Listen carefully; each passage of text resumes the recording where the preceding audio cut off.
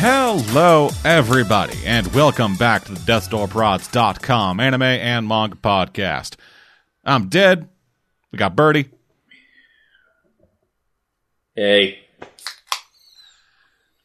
And yeah, we finished Devilman. Yeah. That was a mistake. Fuck. Just like, fuck, man. Oh. So,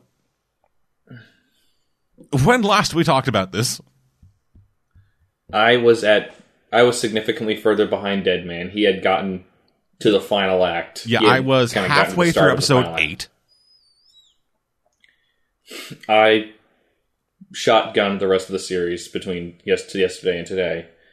And then I finished off the last few dribbles a couple hours ago. Oh, man. Fuck me. How?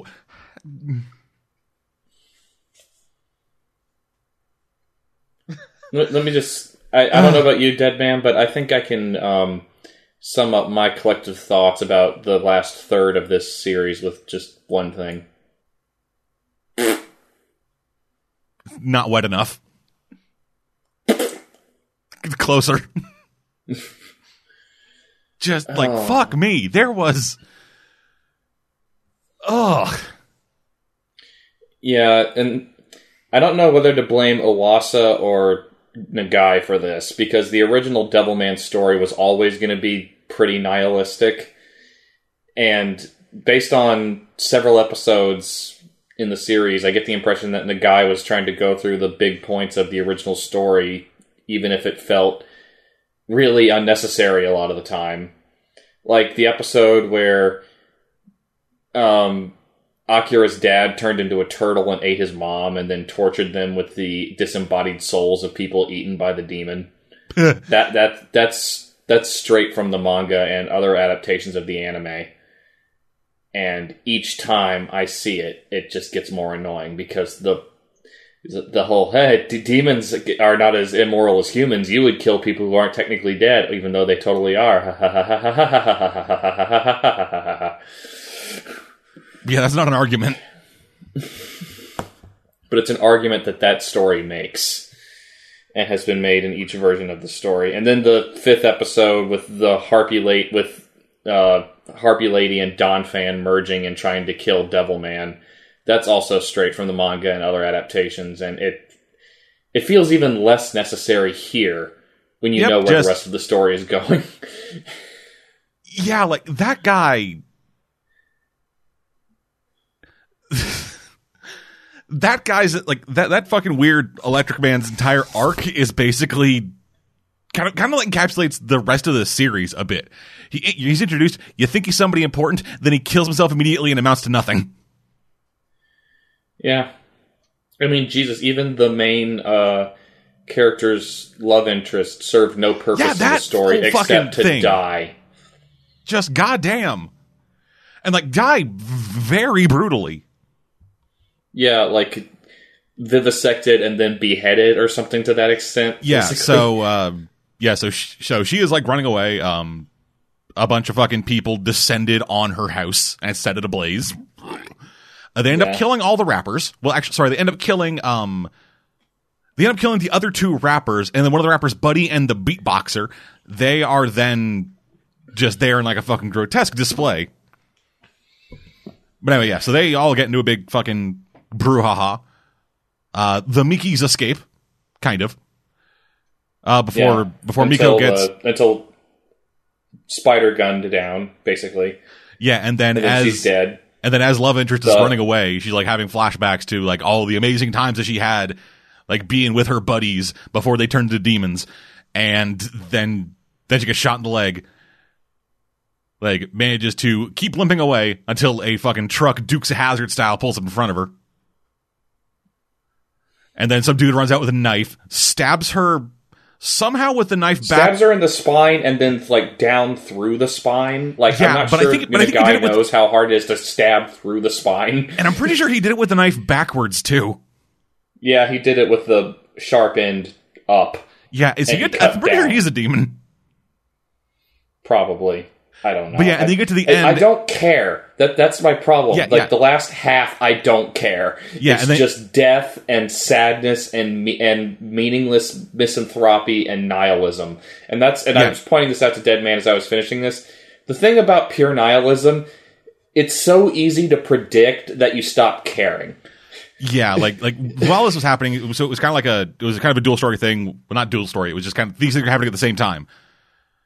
Akira, he fucking flies off to go talk to Ryo and sees a bunch of dudes pelting people with rocks while tied to poles because, they couldn't get the symbolism hard enough. Yeah. And then he's like... Akira does the I died for your sins thing until some people start being nice to him for about 10 seconds before another demon comes in, blows people up, and tries to kill him. It is astoundingly just fucking... pointless. Yeah, pointless and also super fucking obvious what they're going to do.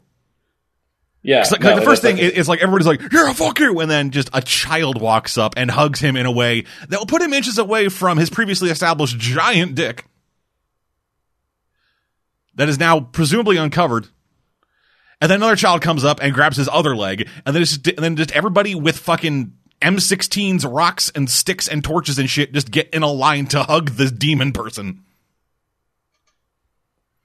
It's like, maybe demons and humans can get along. Oh, no, wait, there's a bull. Yeah. Like a literal bull in a china shop. Yeah.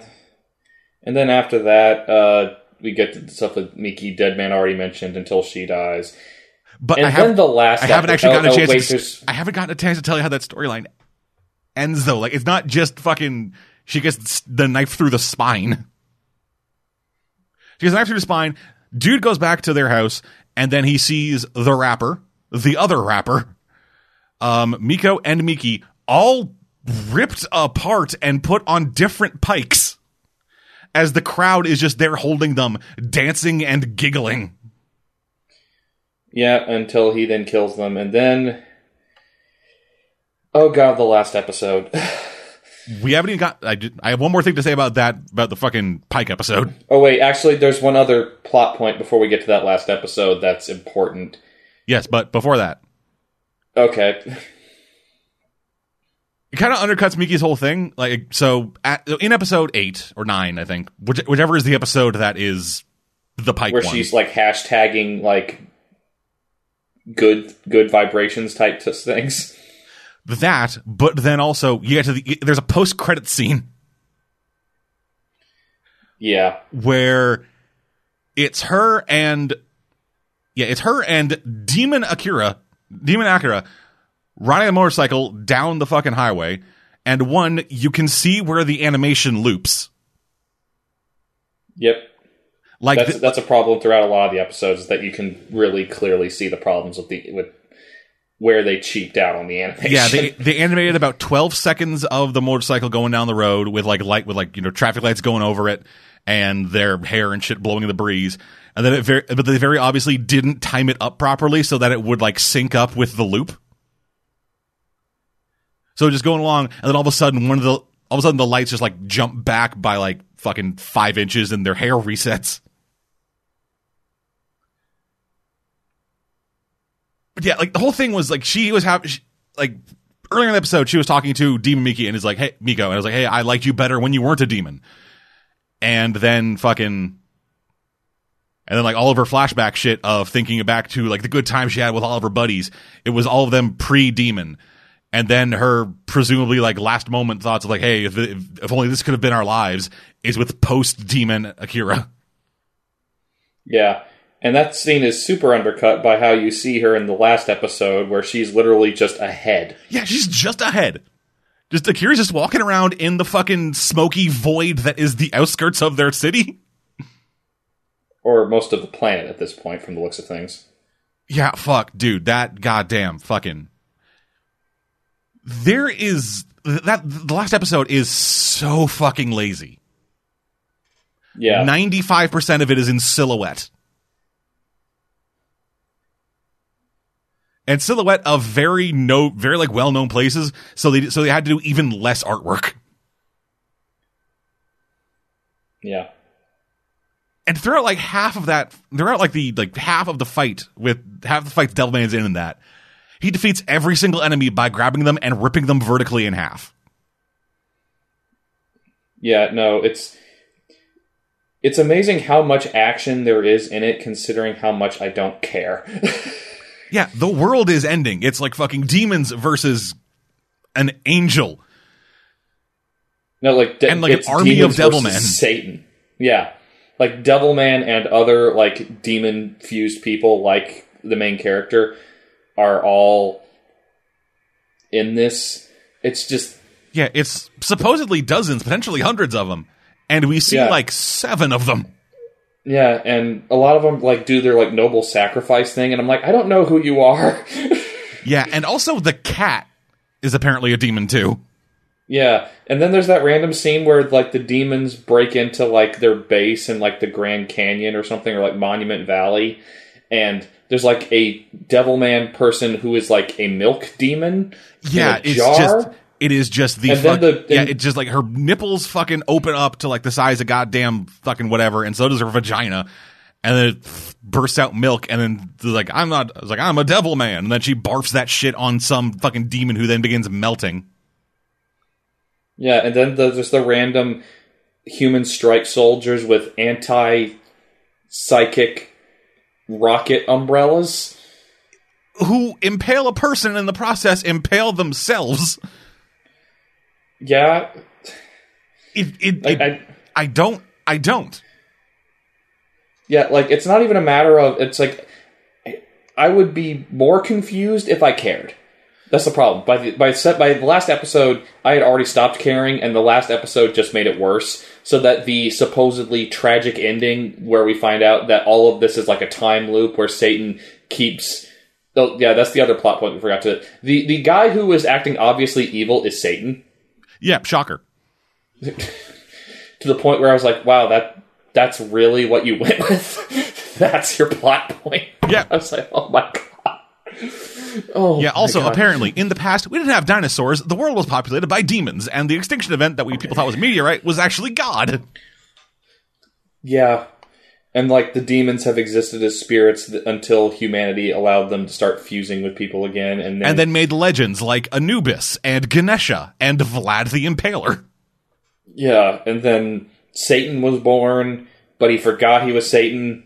Then he met Akira, grew up relatively normal until he went back to find out, hey, why was I doing all this stuff without thinking about why I was doing all this stuff? Oh, apparently I'm Satan.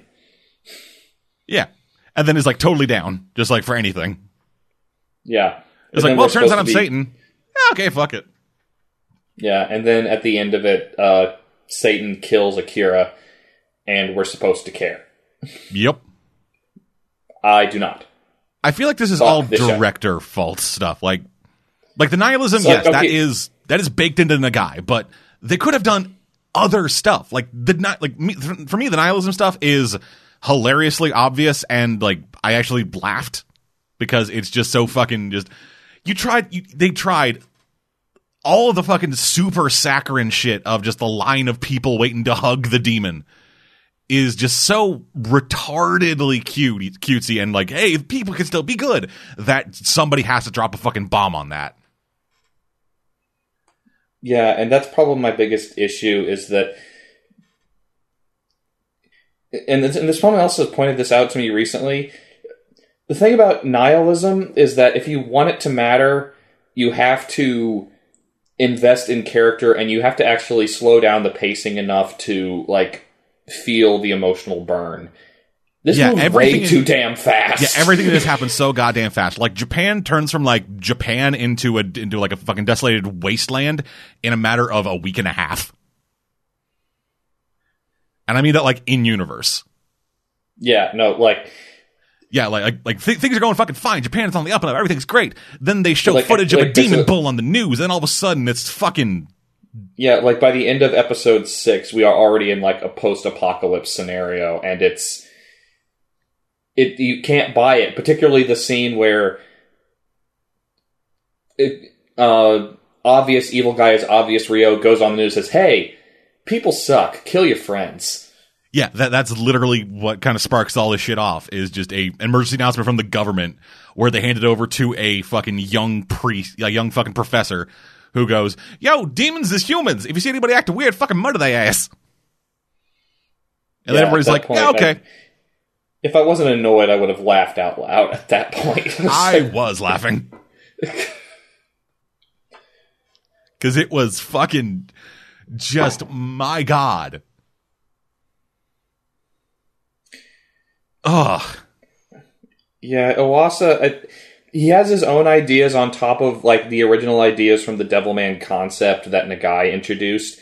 And, okay, so like, Bennett the Sage recently reviewed another Go Nagai property, which also has some wackadoo shit in it, called Iron Virgin Jin, which is, quite frankly, batshit insane, because it's all about the idea of a woman being tied to her family and having to go her own way to grow up, and so that she can't just be safe. But it also features the idea that all women of this family must submit to males who rape them in order to draw their power in. Ugh. Yeah. So I am aware that the guy has problems creatively. Like, as creative as he is, his ideas about people kind of suck, which is weird to me then that Cutie Honey is as uplifting as it is, because it's goofy, silly, and you end up liking enough characters throughout it. Maybe it's just because he's not going serious in Cutie Honey, because like it's mostly kind of comedic. It has a few dark elements, but like when you have a character whose power is, I put on a press badge and then I turn into a reporter who no one suspects. But like,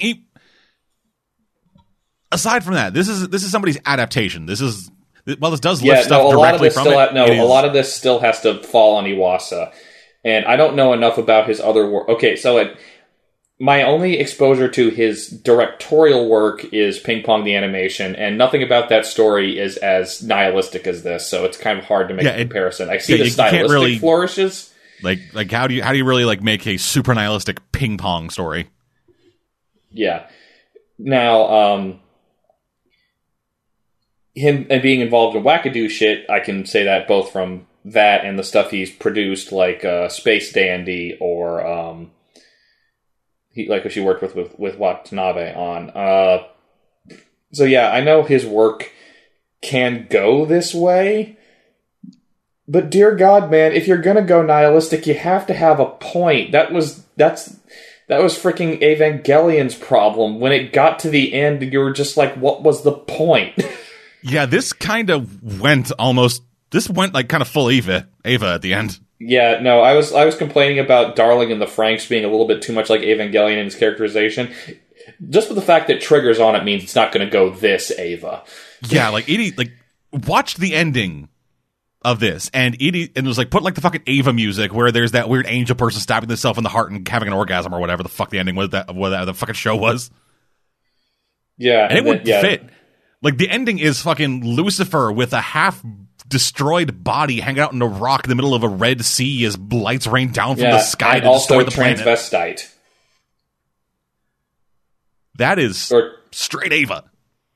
Yeah, or the fact that Satan is transvestite, even though the person who was Satan was presented as male. Yeah, Satan was a dude. Then as soon as he realized he was Satan, tits. Yeah, still mostly looks and sounds male, but has breasts. Just yeah.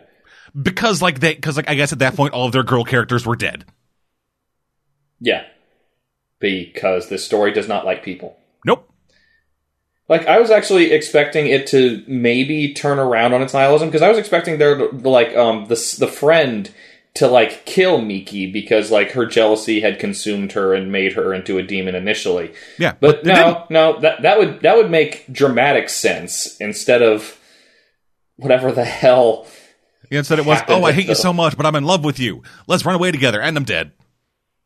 Yeah. There were so many moments where they could have just turned out of the skid into something else. They had so many moments where they were like, all right, yes, this is based off fucking nihilism, and the main bad guy is whatever, but we can still make good on stuff. We have this fucking rapper dude who's like a nice guy. Oh, no, wait, he's dead. Right? We have this other thing. Oh, no, wait, they're dead. Oh, well, we have, like, Taro, and he could be, like, another example of a fucking devil man. Oh, he ate his mom. Oh, wait, no, the dad can maybe save the mom and the kid. Oh, no, she's shot to pieces. Yep, just fucking... Yeah, that's I said this in the text when I was watching the last few episodes of this. I hate pure nihilism, not just because I disagree with it personally, but because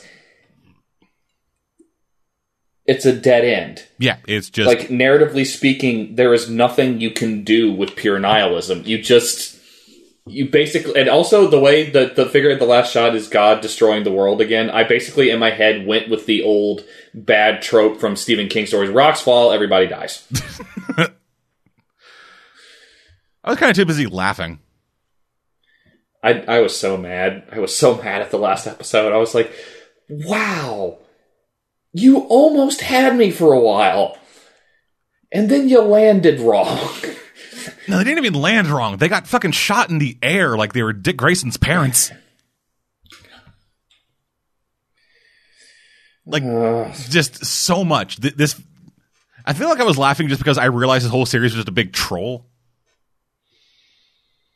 Just they kept throwing in these elements of, yes, we're doing the story, but we're going to do it differently. Things can be fine now.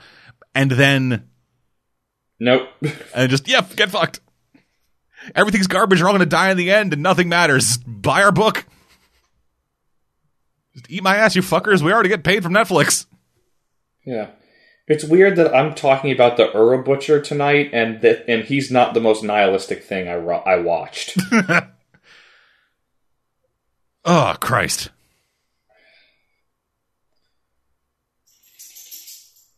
Yeah, I'm beginning to see why a lot of people really hate this show. I'm not sure how low my rating's going to go at the end, but it's amazing how much of a drop-off there is between the initial potential at the beginning and how much it fails at the end. Also, a lot of the stylistic stuff started to grate on me by the end. Like, you can see how cheap the animation is. The score is actually super repetitive for everything. Yeah, that's because all the music they have is fucking like 90s Euro dance club music. Yeah, and not even that much of it. It feels like they only got like 2 or 3 minutes worth of music samples and just played them ad nauseum. Yeah. I guess because they wasted all their money budget hiring rappers. I expected them to be something. Yeah. Like, at I any expected point. that to have, particularly that scene where one of the rappers just comes up to Miki and they straight up change the angle so it looks like he's just rapping to us. Yeah. Until the end, and then I'm not. For a second, I was convinced. Like, did that actually happen, or were we just seeing like a breaking the fourth wall moment? And I was like, wait, oh, okay. No, that dude just spit, and it just fucking got a real emotional response from her, and then he dies off screen. Yep. Oh. Yeah. No. Fuck. I don't see how people are saying this is the best of the year. This is not best of the year material. This ain't even best of the stuff I've watched this week. Oh. Fuck me. Yeah. Remember when we began and we actually like had energy about this? Yeah. And I think compare last week to this week, and it was just like, yeah, okay, things are weird, but hey, this has legs. This can go places. This week, fuck. Shoved his legs up his own ass and tried to hop to the finish line. Well, and this is what I was afraid might happen. Because when I got through the first 3 episodes, or 3 or 4 episodes, I was like, okay, I know enough about the story that I know a lot of the bad, dumb, boring places this could go. Maybe Iwasa's, because like it was what was getting me through it was the stylistic flourishes and the small narrative changes that he was making to how things were playing out up to that point that kind of made it more tolerable than the previous adaptation I had seen. But no, I will say this for the previous adaptation, at least the moments that were supposed to have narrative weight slowed down enough to give them narrative weight. This narrative weight. What's that? Is that like ass meat weight? Because we got that shit in fucking mass. You can't do a crash course in nihilism, and that's what this is. This is a crash course in nihilism. You can't do that. Okay, let's move on. Yes, let's. All right, you want to go first, or should I? I'll go first this time. All right. So, no isekai this week, but I do have a reverse isekai. Dead Mount Death Play. Okay. So, in Dead Mount Death Play, starts out, a group of heroes, legendary heroes, whatever, fucking big dick swinging, I'm awesome shit. They go to fight the big fucking necromancer demon lord. As they're fighting him, he casts a spell and disappears. It ends up in the body of some fucking kid in modern day Japan. Turns out the kid that he is inhabiting was assassinated by the mob. So the assassin comes back, and he gets into, anime fight mode using his necromancy powers to just like create like a giant skeletal hand and smack the assassin into a wall. Then picks her up and tries to get information out of her, but realizes she's dead because people in this world die as easily as they do die really easily because it's reality. And being smacked with enough force to lift the human body up off the ground into a concrete pillar will kill a person. So he brings her back, and then the series is just him and this assassin who's a crazy high school student, I think, as they just try to adjust him to everyday normal life, and he tries to just have a normal life because that's all he ever wanted. But he was a necromancer in his old world, which meant he had to be murdered. Okay, that sounds interesting. Yeah, and it's pretty all right. It has decent comedy to it. It doesn't handle the stuff that's dealing with like too seriously, which is for the best. If they tried to make this a more like serious kind of reverse isekai story of like, oh yeah, the fantasy element, but in the real world, that would just be stupid. Well, it could work, but it wouldn't work. It won't work very well, and it would need to be like really well written. This isn't stupendously written, but it's solid. And I also just kind of like the idea of just this super powerful, awesome demon necromancer dude want to just like have a house. Just like his whole goal is, I want to go, like, I want to spend the rest of my life not having to use my powers to defend myself from people trying to murder me. That's a goal I can understand. Yep. Art-wise, it's a lot of fun. Not a lot of fun. It's fun. It is. It manages to has the energy behind it. Has the right level of skill. I don't know what I'm saying anymore. It's fine. Apparently, it works for what you want. Yeah, I don't know what happened there. I think I just had a stroke. You're still recovering from Crybaby. Little bit. Yeah, it's fine. It knows what it's doing. Works what it's doing. The demons, the necromancy stuff, it has the right level of detail to it in terms of it being like really fucking dark and shit. But they're able to like actually have that really dark shit and use it for a comedic effect, like having like there are a couple times where he just like uses his like giant skeletal demon hands, and just like gives like thumbs up with them and shit. Okay. And it all works. It is a fun kind of it's a fun reverse isekai story. It's 4 chapters deep right now, and I can unfortunately see it going nowhere fast. Okay. Well, keep going. There's not a big narrative arc that they could really do or anything to make it actually like matter in the end. It seems like it'd be kind of series that tries to ride off concept alone and just kind of retell the same story over and over again. Yeah, okay. Speaking of that thing I just said, Marriage Hunting of Legendary Brave. Okay. So, this one is a fantasy story about a legendary hero that isn't isekai. And it's relatively new, so it's fucking shocking already. Yeah, so Fantasy World, legendary party heroes. They went out to do fucking whatever. And they did. They survived. They lived, and everything is great. Then two of the party announced that they're getting married. And so the hero of the party reveals that, hey, I want to be happy and in love and have a relationship and get married too, but I literally don't know how to do that because I've never been anything but a hero. And now that the big bad threat's dead, the fuck do I do? Yeah, I always like the stories where the hero has to suddenly live life. Yeah, and so the story is the hero going from town to town, signing up for dating services under assumed identities so nobody knows he's the hero. So that anybody falls in love with him, they will love him for him. And getting into shenanigans. Sounds like that could be fun.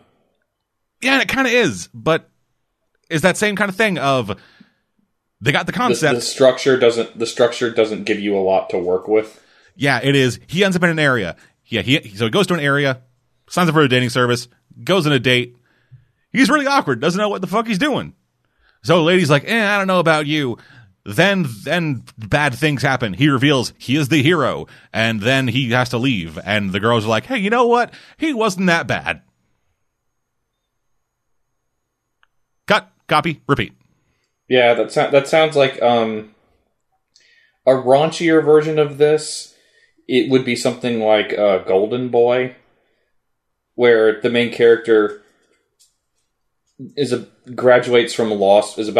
leaves law school 3 days before he graduates with a law degree because he just wants to keep learning shit, and so he just keeps getting involved in these situations with women in positions of professional responsibility, and they all find him kind of goofy and weird because of his sexuality moments. Uh-huh. But then they discover that like he's really good at everything and learns how to be helpful very fast. So the moment that their panties are wet, he always leaves. Yeah, there needs to be an actual through line for these things. Yeah.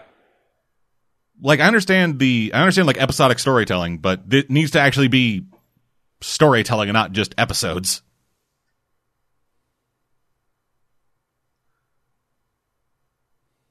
Yeah, so it's unfortunate. The series has a lot of things going for it. I like the premise of it. Art style works really well for it. The writer managed to give the hero some. I like the hero. I like just how fucking clueless he is, but he still has personality to him.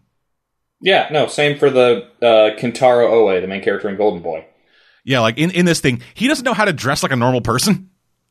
So whenever he goes on the date, it's like, all right, I gotta dress up. So he goes around town dressed up like a fucking merchant from a JRPG.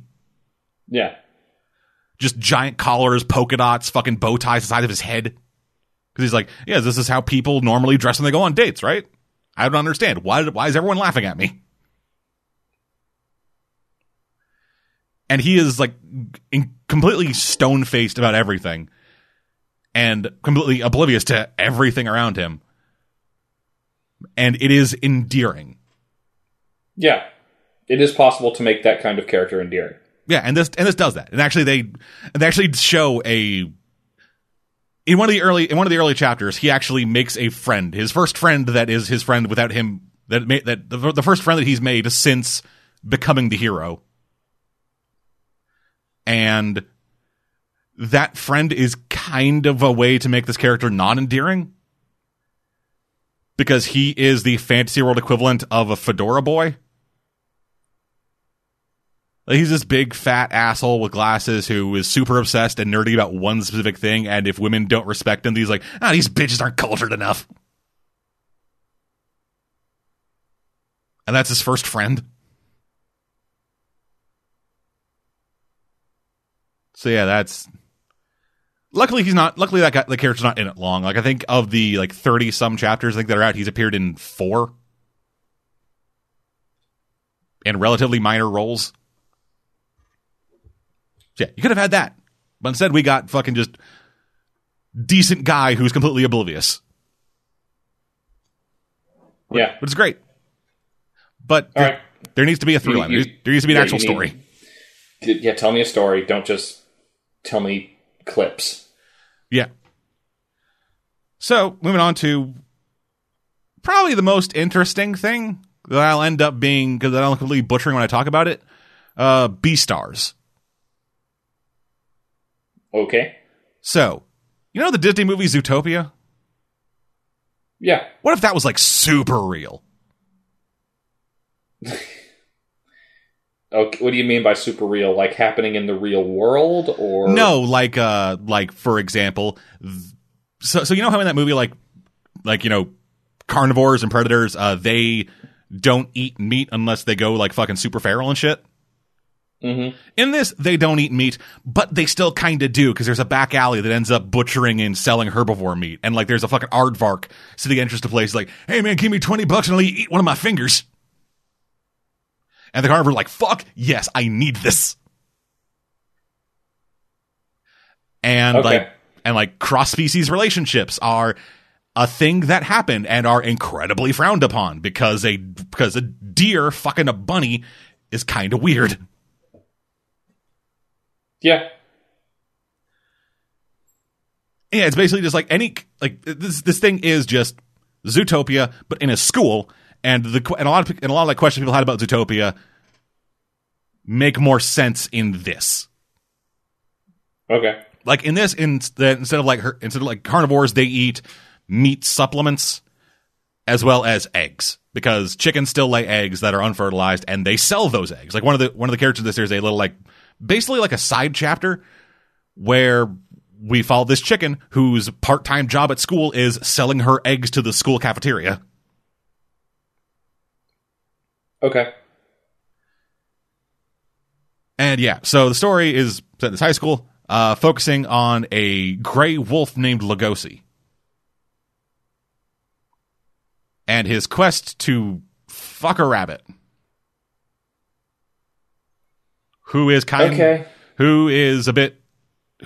fucks a lot. Okay. That's another thing. The rabbit ends up becoming a bit...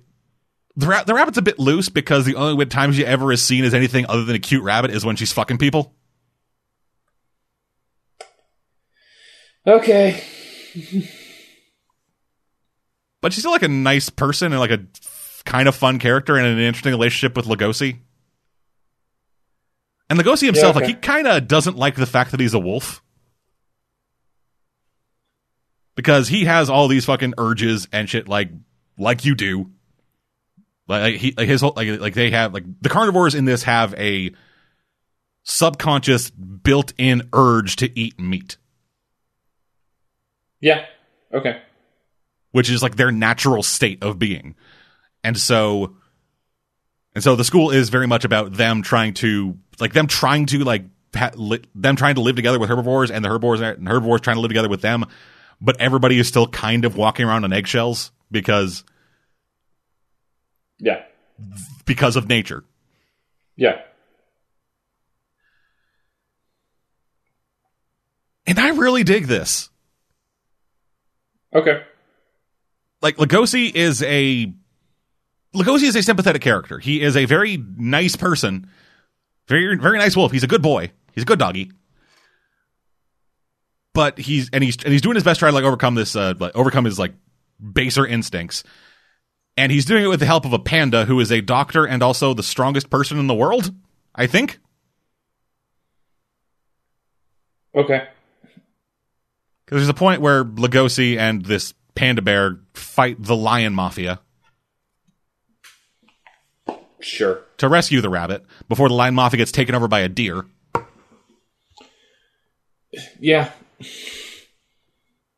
It's an odd series to talk about, because this stuff is done in a very straightforward manner. It is done like, hey, this is This is an anime story of a high school student who is super great at everything becoming a mob boss. It's a story that you've probably seen before in some anime, and it's done in the same level of seriousness as other stuff. But all the mafioso are lions, and the new boss is a deer. Yeah, okay. And one of the main struggles that the deer has is that he has to eat meat with the other lions, but because he's a deer, that is slowly killing him because he can't get nutrients from meat like lions can. So pretty much every time he eats meat, he then has to leave the room and throw up the meat that he ate, and he's slowly emaciating himself. So one of the lions says, "Hey boss, I know that you can't eat meat and stuff, so I bought you a salad from the grocery store." And it's all played straight. And in context, it works. It's just describing it. It sounds ridiculous. Yeah, I feel like this is another one of those series that I'm sure it's fine, but trying to describe it to another person who hasn't read it or seen any of it, it's just going to come off. You're going to come off like a crazy person. Yes, I am. And yeah, so it takes the. But yeah, just final thoughts. It takes all the stuff that they couldn't really go full hog with in Zootopia because it's a children's thing. Just takes all the stuff they either didn't address properly or left out of that, and bring that to the forefront in this, and make a kind of more realized world. Okay. So yeah, B-stars. It's actually really solid. Check it out. Then, final thing. Latest chapter, Rising of the Shield Hero. They are getting into the weird stuff. Because from what I understand, up till now, we've been in the beginning kind of arc. Even though we've been going over different arcs and different storyline stuff, we've kind of been in the initial part of the Shield Hero story. And we're now getting into the more extra dimensional shit.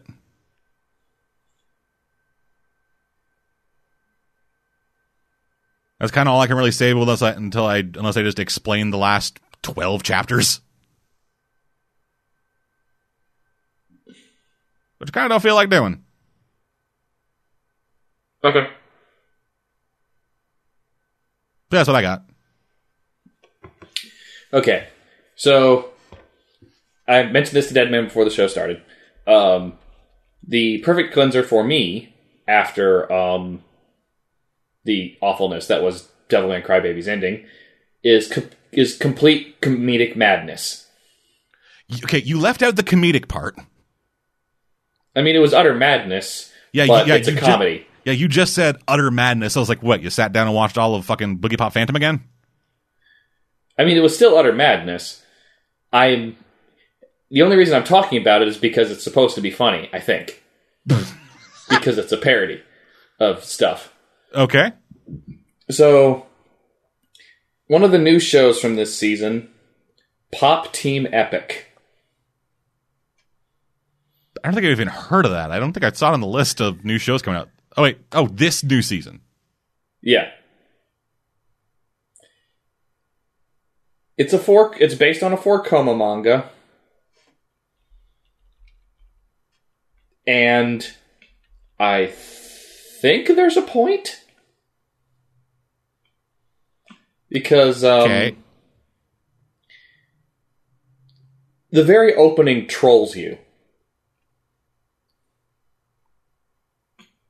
Because we start off this thing in a traditionally animated opening scene where this high schooler student is happy that his parents are leaving so that he can have the house to himself and have high school adventures.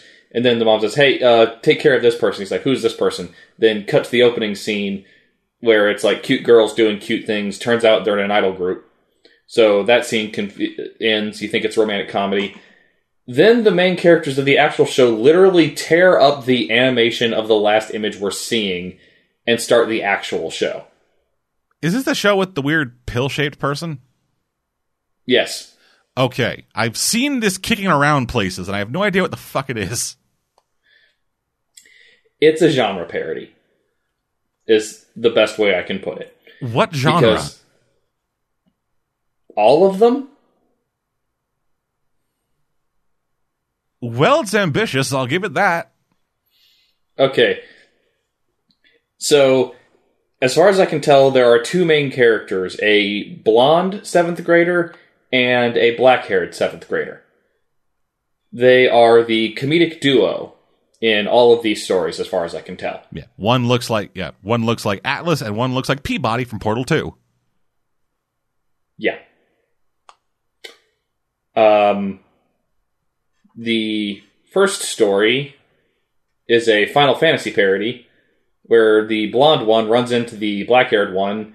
The black-haired one asks for a necklace back, and a text screen pops up whether to say yes or no. The blonde says no, at which point the black-haired one uses an AoE attack, which does max damage of 9999999, and the scene ends. What the fuck?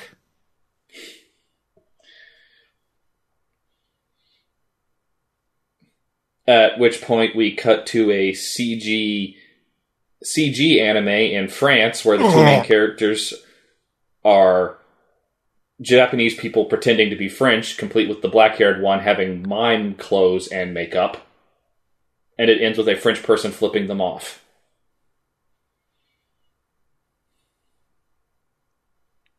So cutting to the chase. Immediately afterwards, the blonde-haired one wakes up in a tube where she is saved by the black-haired one jumping through a glass window and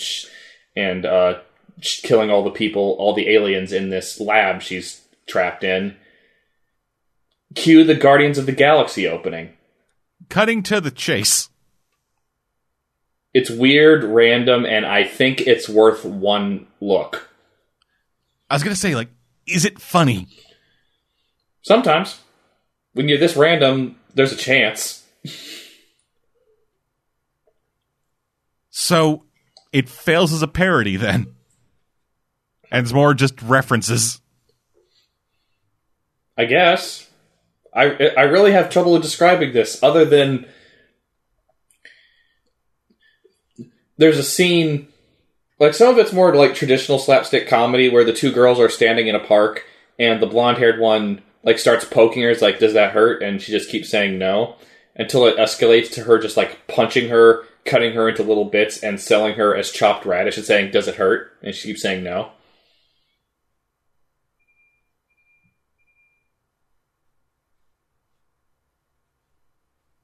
You thought you had trouble talking about your series. To that. Yeah, I don't know what to say to any of this, dude. It just the last thing just like, okay. Yeah. So watch an episode, see what you think. One episode should do you. Okay. All right. Now moving on to something that has a plot, but an anthology plot. Remember how weirded out we were that Madhouse directed Boogie Pop Phantom? Yes. Well, here's another series Madhouse directed that I had heard of but never watched. An OVA horror anthology series called Pet Shop of Monsters. Okay. Yeah.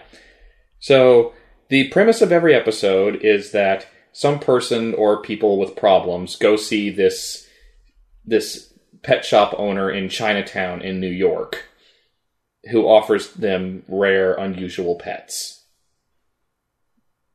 including supernatural ones. And a lot of these people who have bought pets from this pet store wind up dead or missing. So the most 90s anime cop ever keeps showing up trying to figure out what happened. But he can... And the stories, they run a gamut. Like, the first story is a story about a mother who spoils her child so much that she ends up killing her due to the child's drug addiction, buying a rabbit who the pet shop owner gives explicit instructions to the parents who they give this rabbit to not to give it anything other than vegetables and water. By the way, this rabbit has the ability to make illusions to make itself look like their daughter. Okay. So the mom, being the bad mom, because she refuses to not do what's right and just spoil the kid with that or whatever she wants regardless, gives a bit of candy, a chocolate candy, to the rabbit, at which point it turns out that these rabbits breed like a combination of chest bursters and gremlins. Yeah, I was going to say, this is just fucking Gremlins, but as an anthology morality tale. Yeah, because the rabbit... 6 rabbits breed from one, and the infants eat out their mother's uterus when they're born. Sure. So dad ends up dead. Servants in the house end up dead. Mom survives by the sheer luck of the fact that it took a little while, but rabbits are technically, human chocolate's poisonous to rabbits, and the rabbit dies. Fucking what? Yeah. The point of a morality tale is to teach a person a lesson. Yeah. They're taught a lesson in that her husband is dead, her family is dead.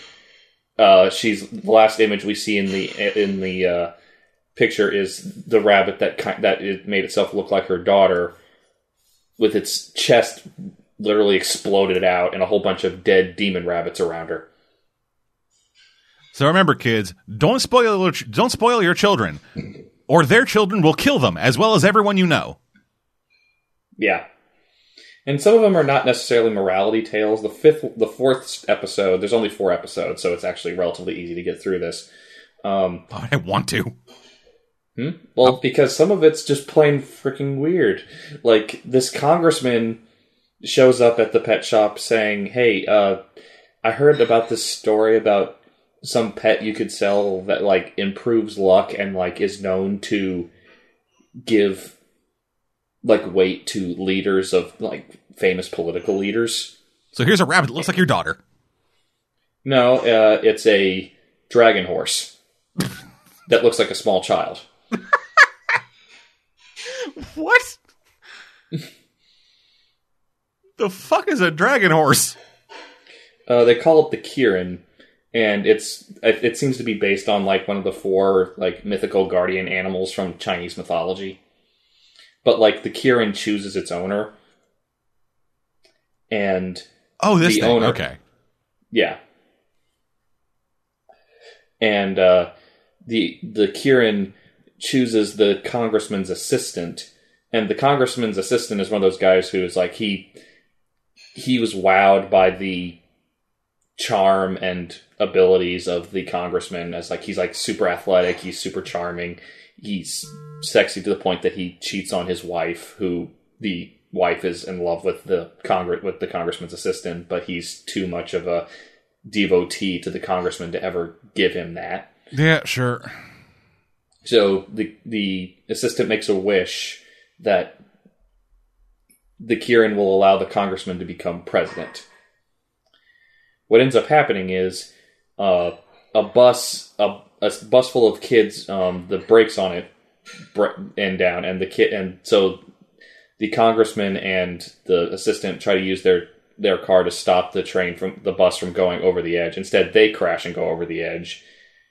At which point, the Kirin reveals its true form, and the assistant makes his wish. But instead of wishing for the other guy to be president, he wishes for the congressman's wife to be happy. The end result being he's literally given the life of the congressman. Like, he remembers who he used to be, but he is now the congressman married to the woman who was in love with him, and the congressman died that day in his body. Wait, what? Yeah, so the assistant wakes up, he is now the congressman. Because he wished for the wife of the congressman to be happy. And this was somehow interpreted as, you will become the congressman, become president, and make her happy. So, was So backing up, Mm-hmm. you said that so assistant and Congress wife, the two of them were in love, but he wouldn't because devoted to the congressman. Yes. But, like, the way it was playing out, like, he kept trying to sell her on the congressman becoming president because it's like he could make things better. He has the kind of potential to be a great leader. And she's like, I just want to be happy, and I'm not entirely convinced I can be happy with this guy. So the solution was to have her technically stay with that guy. Yeah, it's weird and fucked up. I don't get it, but Just this. That's not how that. I've seen this tale before. That's not how it goes. How it goes is the bad one dies, but in his own body, and then the good one lives and then just is. yeah, and that's the weird twist on it. I kind of want you to watch that episode just to see it, because you'll have the same reaction Caveman and I did. Because, like, this is, for those who don't know, Caveman of the site got married last weekend, and Congrats to him. yeah, congrats to him. And I was in charge of keeping him sane until the wedding. So you showed him weird tales about husbands dying? Yeah, I showed him weird horror stuff and other stuff. Like, I showed him all of this and Happy Death Day, and he liked all of it. He really liked all of the episodes of this. The first one probably the least, because it was the least weird. Because the two middle ones are kind of the best for me in terms of, like, pure tragedy, because one features the association between like, you know how Western stories don't do this as much, but they really should, about how mermaids really are like monstrous sirens. Yeah. That, like, ensnare men, and they make a connection between an actual mermaid and, like, this beloved singer who the guy was technically marrying just to keep her happy. When that woman found out that he was actually in love with someone else and was just marrying her to keep her happy, she got so pissy that she literally killed herself to make him fall in love with her memory. I guess she was a fan of 13 Reasons Why. Yeah. And the third one is my favorite, personally, because I've never seen a Medusa as a tragic heroine. Like, literal snakehead Medusa. Well, I mean, at some point, you had to think, like, somebody would be one. Yeah. In this story in particular, because the implication seems to be that the Medusa fell in love with Mark Hamill. Like actual Mark Hamill, or like a stand-in for Mark Hamill. It's like a actor who was famous for a space opera with a sword in the 70s, who has not done much since at that point in the mid-90s. All right, so Hark Mammal. Yeah, basically. Starring as Luke Cloudstrider. Yeah. Let's go with that. And when he realizes that he will never escape the memory of who that one person was, he decides, when the pet shop owner told him, like, this is a Medusa, she looks at you, you will die. And he forces her to look at him so that he will kill himself, so that he will die. Wait, so he bought the Medusa as a pet? Yeah. He bought a person. Yeah, but was sold as a pet. Because Snake Lady. Sure, whatever. I would say she was more lady than snake, but whatever. Yeah. Well, the last image we see, she's more reptile than person, because it turns out she actually did fall in love with Mark Hamill, so that when he kills himself with using her sight, she then uses a mirror to look at herself and kill herself. Feel like, just some sunglasses or like some contact lenses really brighten these people's days. Yeah. No, these people were clearly depressed. I mean, yeah. Yeah. But just like your average Gorgon out there. Just yeah, well, I mean, like she was contact lenses, good. I mean, she was wearing a blindfold throughout the entire episode until he forced her to take it off to look at him. Well, again, just contact lenses. It's It's direct line of sight based on stupid magic bullshit. No, I know. Is anybody out there writing a story about a Medusa? Yeah. So I kind of want you to watch this at some point, Deadman, just for two reasons. One, I'm curious how you would react to this kind of like anthology monster horror. Two, the dub is hilarious. Is it a good thing or a bad thing? Kind of both. Because the cop he sounds so bored even when he's yelling that it's really some stop, don't, come back. I will get to the bottom of these deaths. Yeah. You will not stop me, shop owner. Yeah, and the pet shop owner is the most fey, swishy, probably a trap character I've ever seen. Like, wears an actual Chinese dress, full, like, thick purple makeup, thin, bony structure, but totally talks like this in a suggestive way. Just in my head, all I'm just hearing is, oh. That's actually not far off. Oh. And it's even funnier when that character in that voice is saying, "Hello, Mr. Mayor. How are you enjoying your Emperor Penguin?" Oh, hello, Mr. Mayor. How are you enjoying your penguin? Yeah. Oh.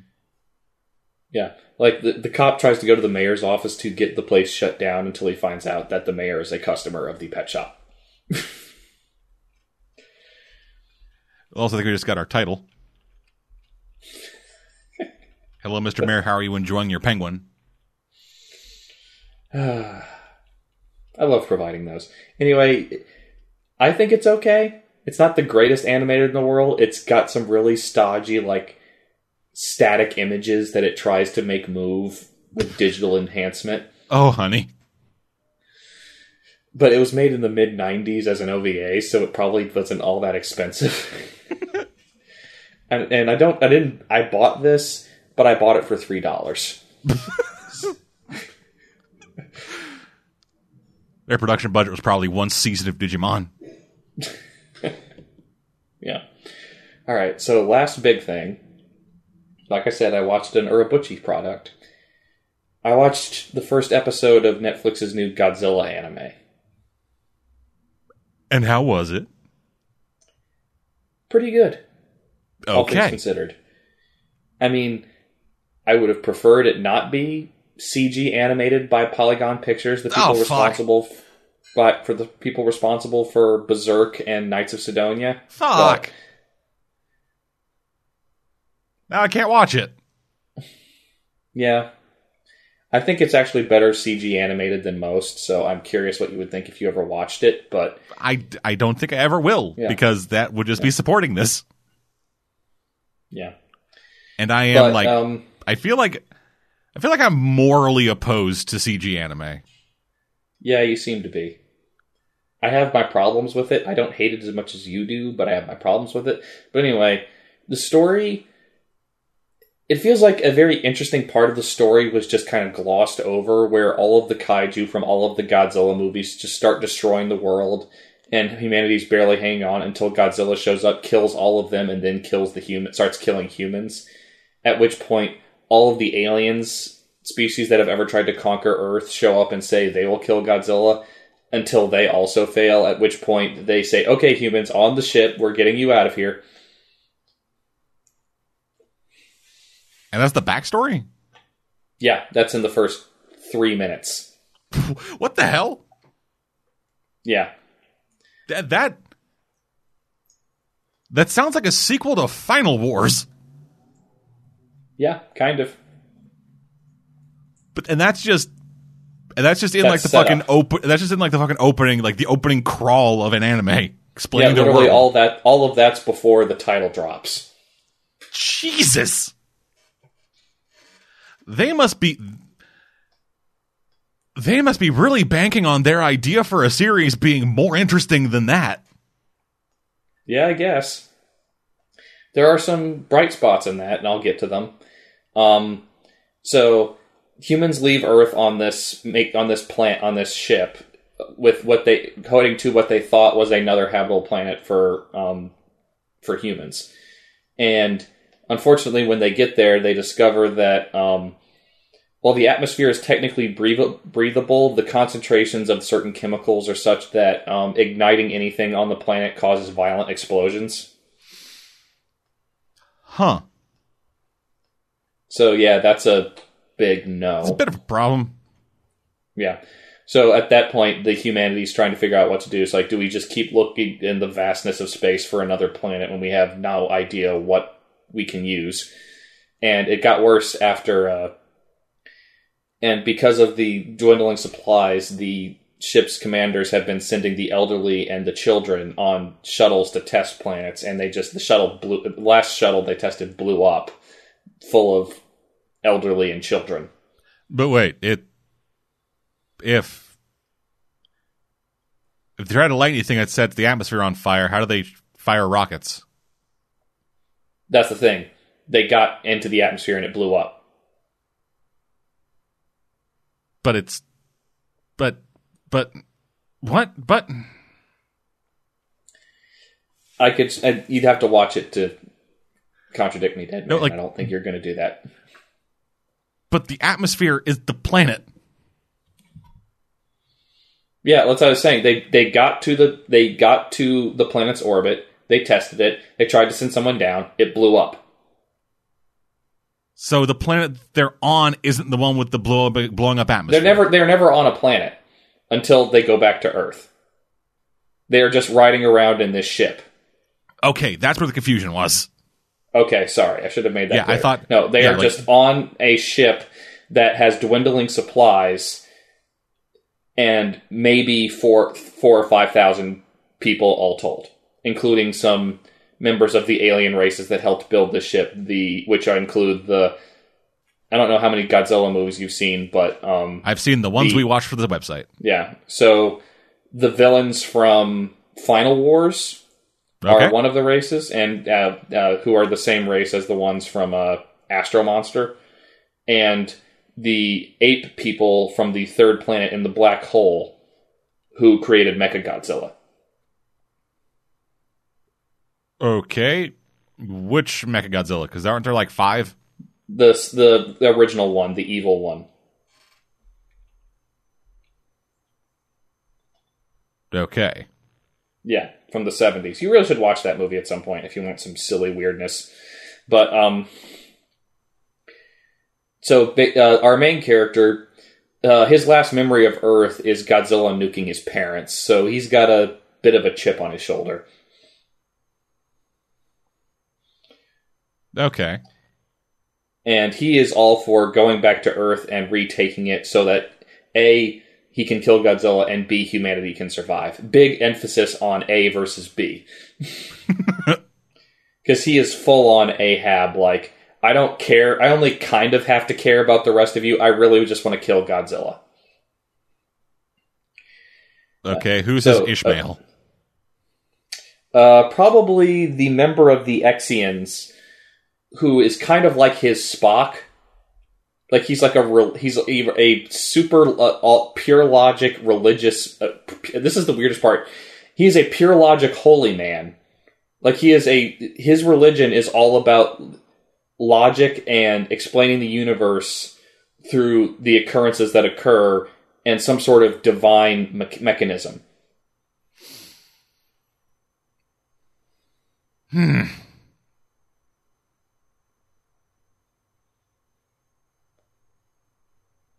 Okay. Yeah. So eventually, enough of them, with the loss of their last chance at a habitable planet in the outer space, they decide, okay, we have to at least try to go back to Earth, otherwise humanity's doomed. So... considering there are 4,000 of you, you're already pretty fucked. Yeah. So they get back, but Planet of the Apes style, they discover that they've been gone from Earth for 20,000 years because they didn't realize how much effect the time dilation warp drive they were using to travel through space would increase the passage of time. Like, they estimated how much it would. They estimated how much it might cost them. They underestimated. By how much? 10,000 years. Okay, so it wasn't like, all right, yeah, all right, yeah, so we'll be doing this thing. We'll be going to this other planet. It'll take about like 500 years. Yeah. That's what I was assuming. I was assuming it'd be like, oh yeah, we've been gone 500 years. No, wait, we've been gone 20,000. Yeah. At which point, the title of the first episode, because this is a series of feature-length episodes, is revealed. Planet of Monsters. Because Godzilla has terraformed Earth. What? Yeah. Like, Godzilla's DNA has become central to most forms of plants and animals that now exist on the planet. So in 20,000 years, Godzilla fucked the Earth. Yeah. Sure. Yeah. So when they get back to Earth, they find evidence that Godzilla's still alive, of course. Of course they do. Yeah. They start landing places to try to inspect the Earth as best they can, at which point they're attacked by Godzilla dragons. So Godzilla? No, like flying wyvern-type dragons that are, once they kill one of they're inspected, and they discover that a lot of like the teeth and skin on it are remarkably similar to Godzilla's DNA. Okay. Yeah. So eventually, just for the sake of not losing any more people to swarms of random animals, they combine their forces at one point. Unfortunately, the path they want to take to the most, as far as I can tell from their scans, habitable location is straight through Godzilla. Yeah, of course. I'm surprised it's not inside Godzilla. Yeah. And of course, the aliens being the aliens, they have developed some theories about ways to kill Godzilla that, considering humanity has few options, they decide to go with just so they have a somewhat safer place to try to terraform. So the last 20 minutes is a fight between humans on laser shooting jet cycles versus Godzilla, combined with Godzilla humans with with laser machine guns, jet cycles, and like spider tanks versus Godzilla. Hold the fuck up. Yeah. What? Yeah, because I mean, they developed this technology because of like cooperation with the alien races. And what did they use to manufacture it? Rocks and Godzilla shit? They apparently did have resources for like producing metal. They just didn't have any means of producing food. Yeah, that's a fucking priority. Well, we got like thousands of people on this fucking spaceship. What should we prioritize? Metal or food? That is... Yeah. Fuck, god damn it. Yeah. So anyway, their plan actually works, and they kill this Godzilla. Oh, God, this already sounds just fucking stupid. At which point they discovered they killed an infant. Of course they fucking did. At which point the real Godzilla literally wakes up by displacing the mountain that formed over him.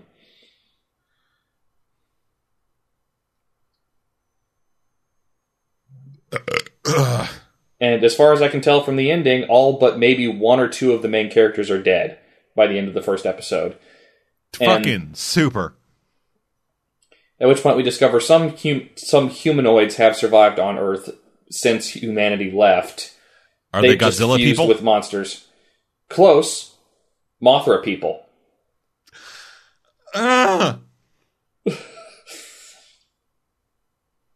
Fuck me sideways. This is... What the fuck? Yep. I don't know if it's... This might be because I'm not a big Godzilla fan. All of this just sounds infuriatingly dumb. Not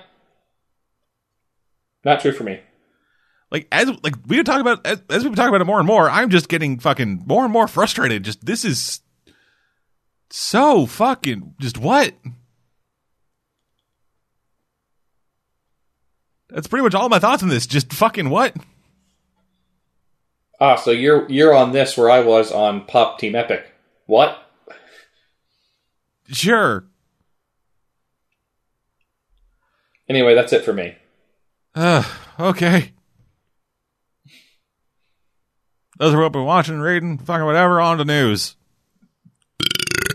First up, we got new visual, as well as an actual studio reveal for the upcoming Sword Art Online spinoff, Alternative Gun Gale Online. No one cares. My buddy James kind of does. Please correct him. He knows Sword Art Online is terrible. Like, he straight up said, like, hey, I hate Sword Art. It's fucking terrible, but that new one looks not bad. Yeah, that's like the people who say, yeah, I hate the Transformers movies, but the next one should be good. Anyway. Yeah, so the website revealed new visual showing off what the art style will be for the thing, which is, it looks like anime. Yeah. And they also revealed that it'll be done by Studio 3 Hertz, the studio that did Flip Flappers and Princess Principal. Yeah. So get fucking ready. This is April. A tiny pink person with a pink SMG's coming for you. Yeah. I don't. Yeah, I know you don't care. I'm going to end up watching it, but I just don't. I know a new story I kind of care about that's bizarre. What's that?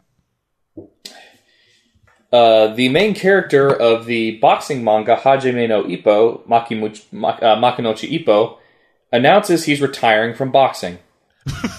What? Yep. After his most recent loss, which was supposed to be a comeback match after his loss against the world champion, he goes to see a neurologist to see whether or not he's suffering from the CTE symptoms, or what's more known as punch drunk syndrome. The doctor says, there's no way to tell if you suffered from punch drunk syndrome until after we study your brain tissue when you die, but if you even think you have it, continuing to box is probably a bad idea. So, Ippo just straight up quits.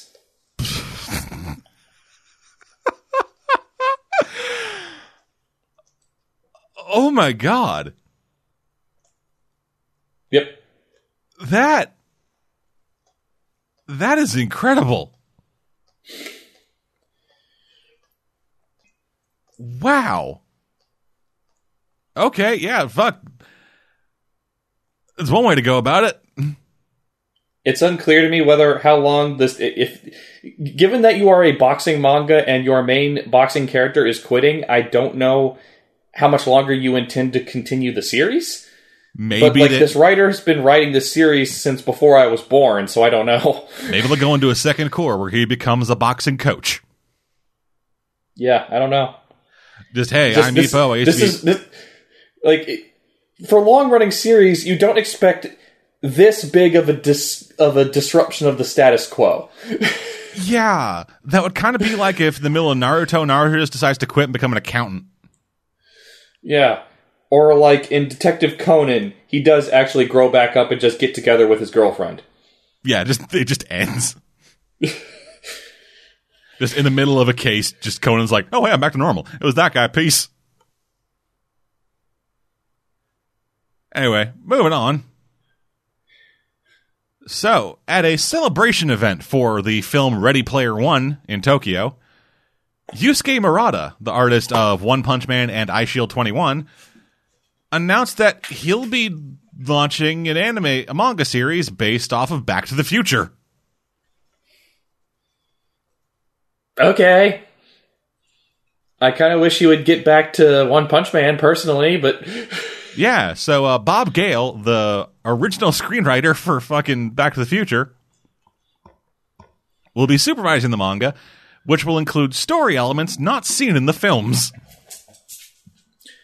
Well, yeah, I'm sure. Otherwise, what's the point? Yeah.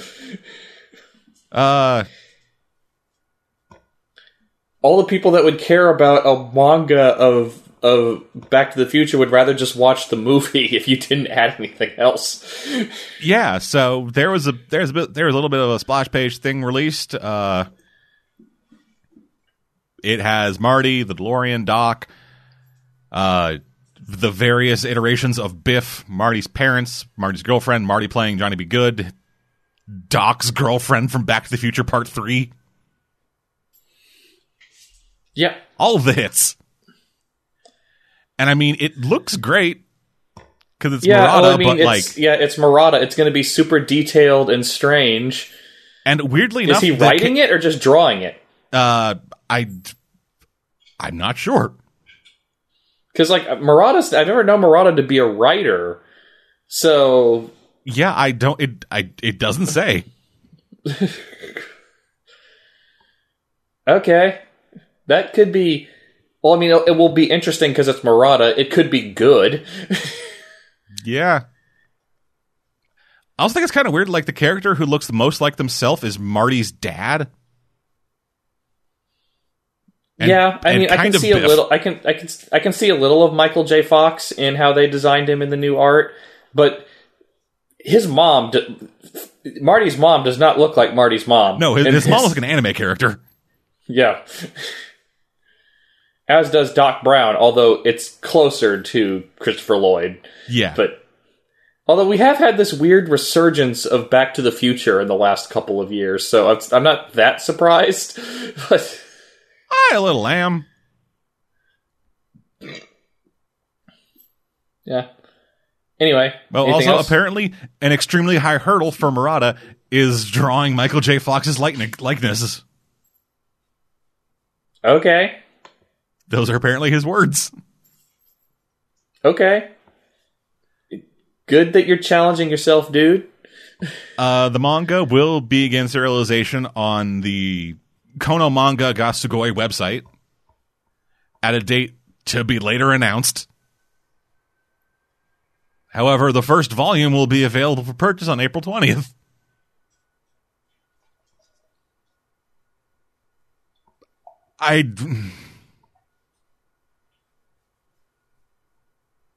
I don't know.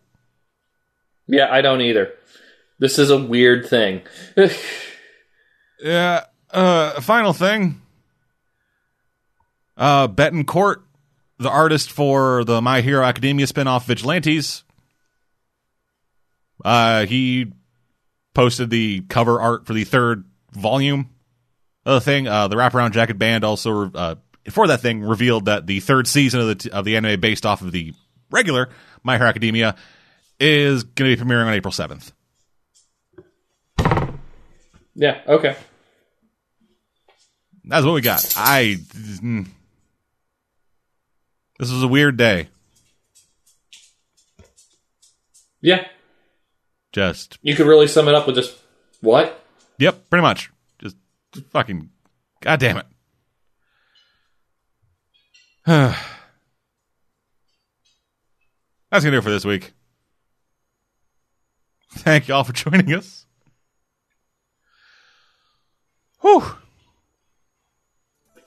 We'll be back in 2 weeks' time with more of this. Till then, I'm dead. And I'm Birdie Crybaby. What?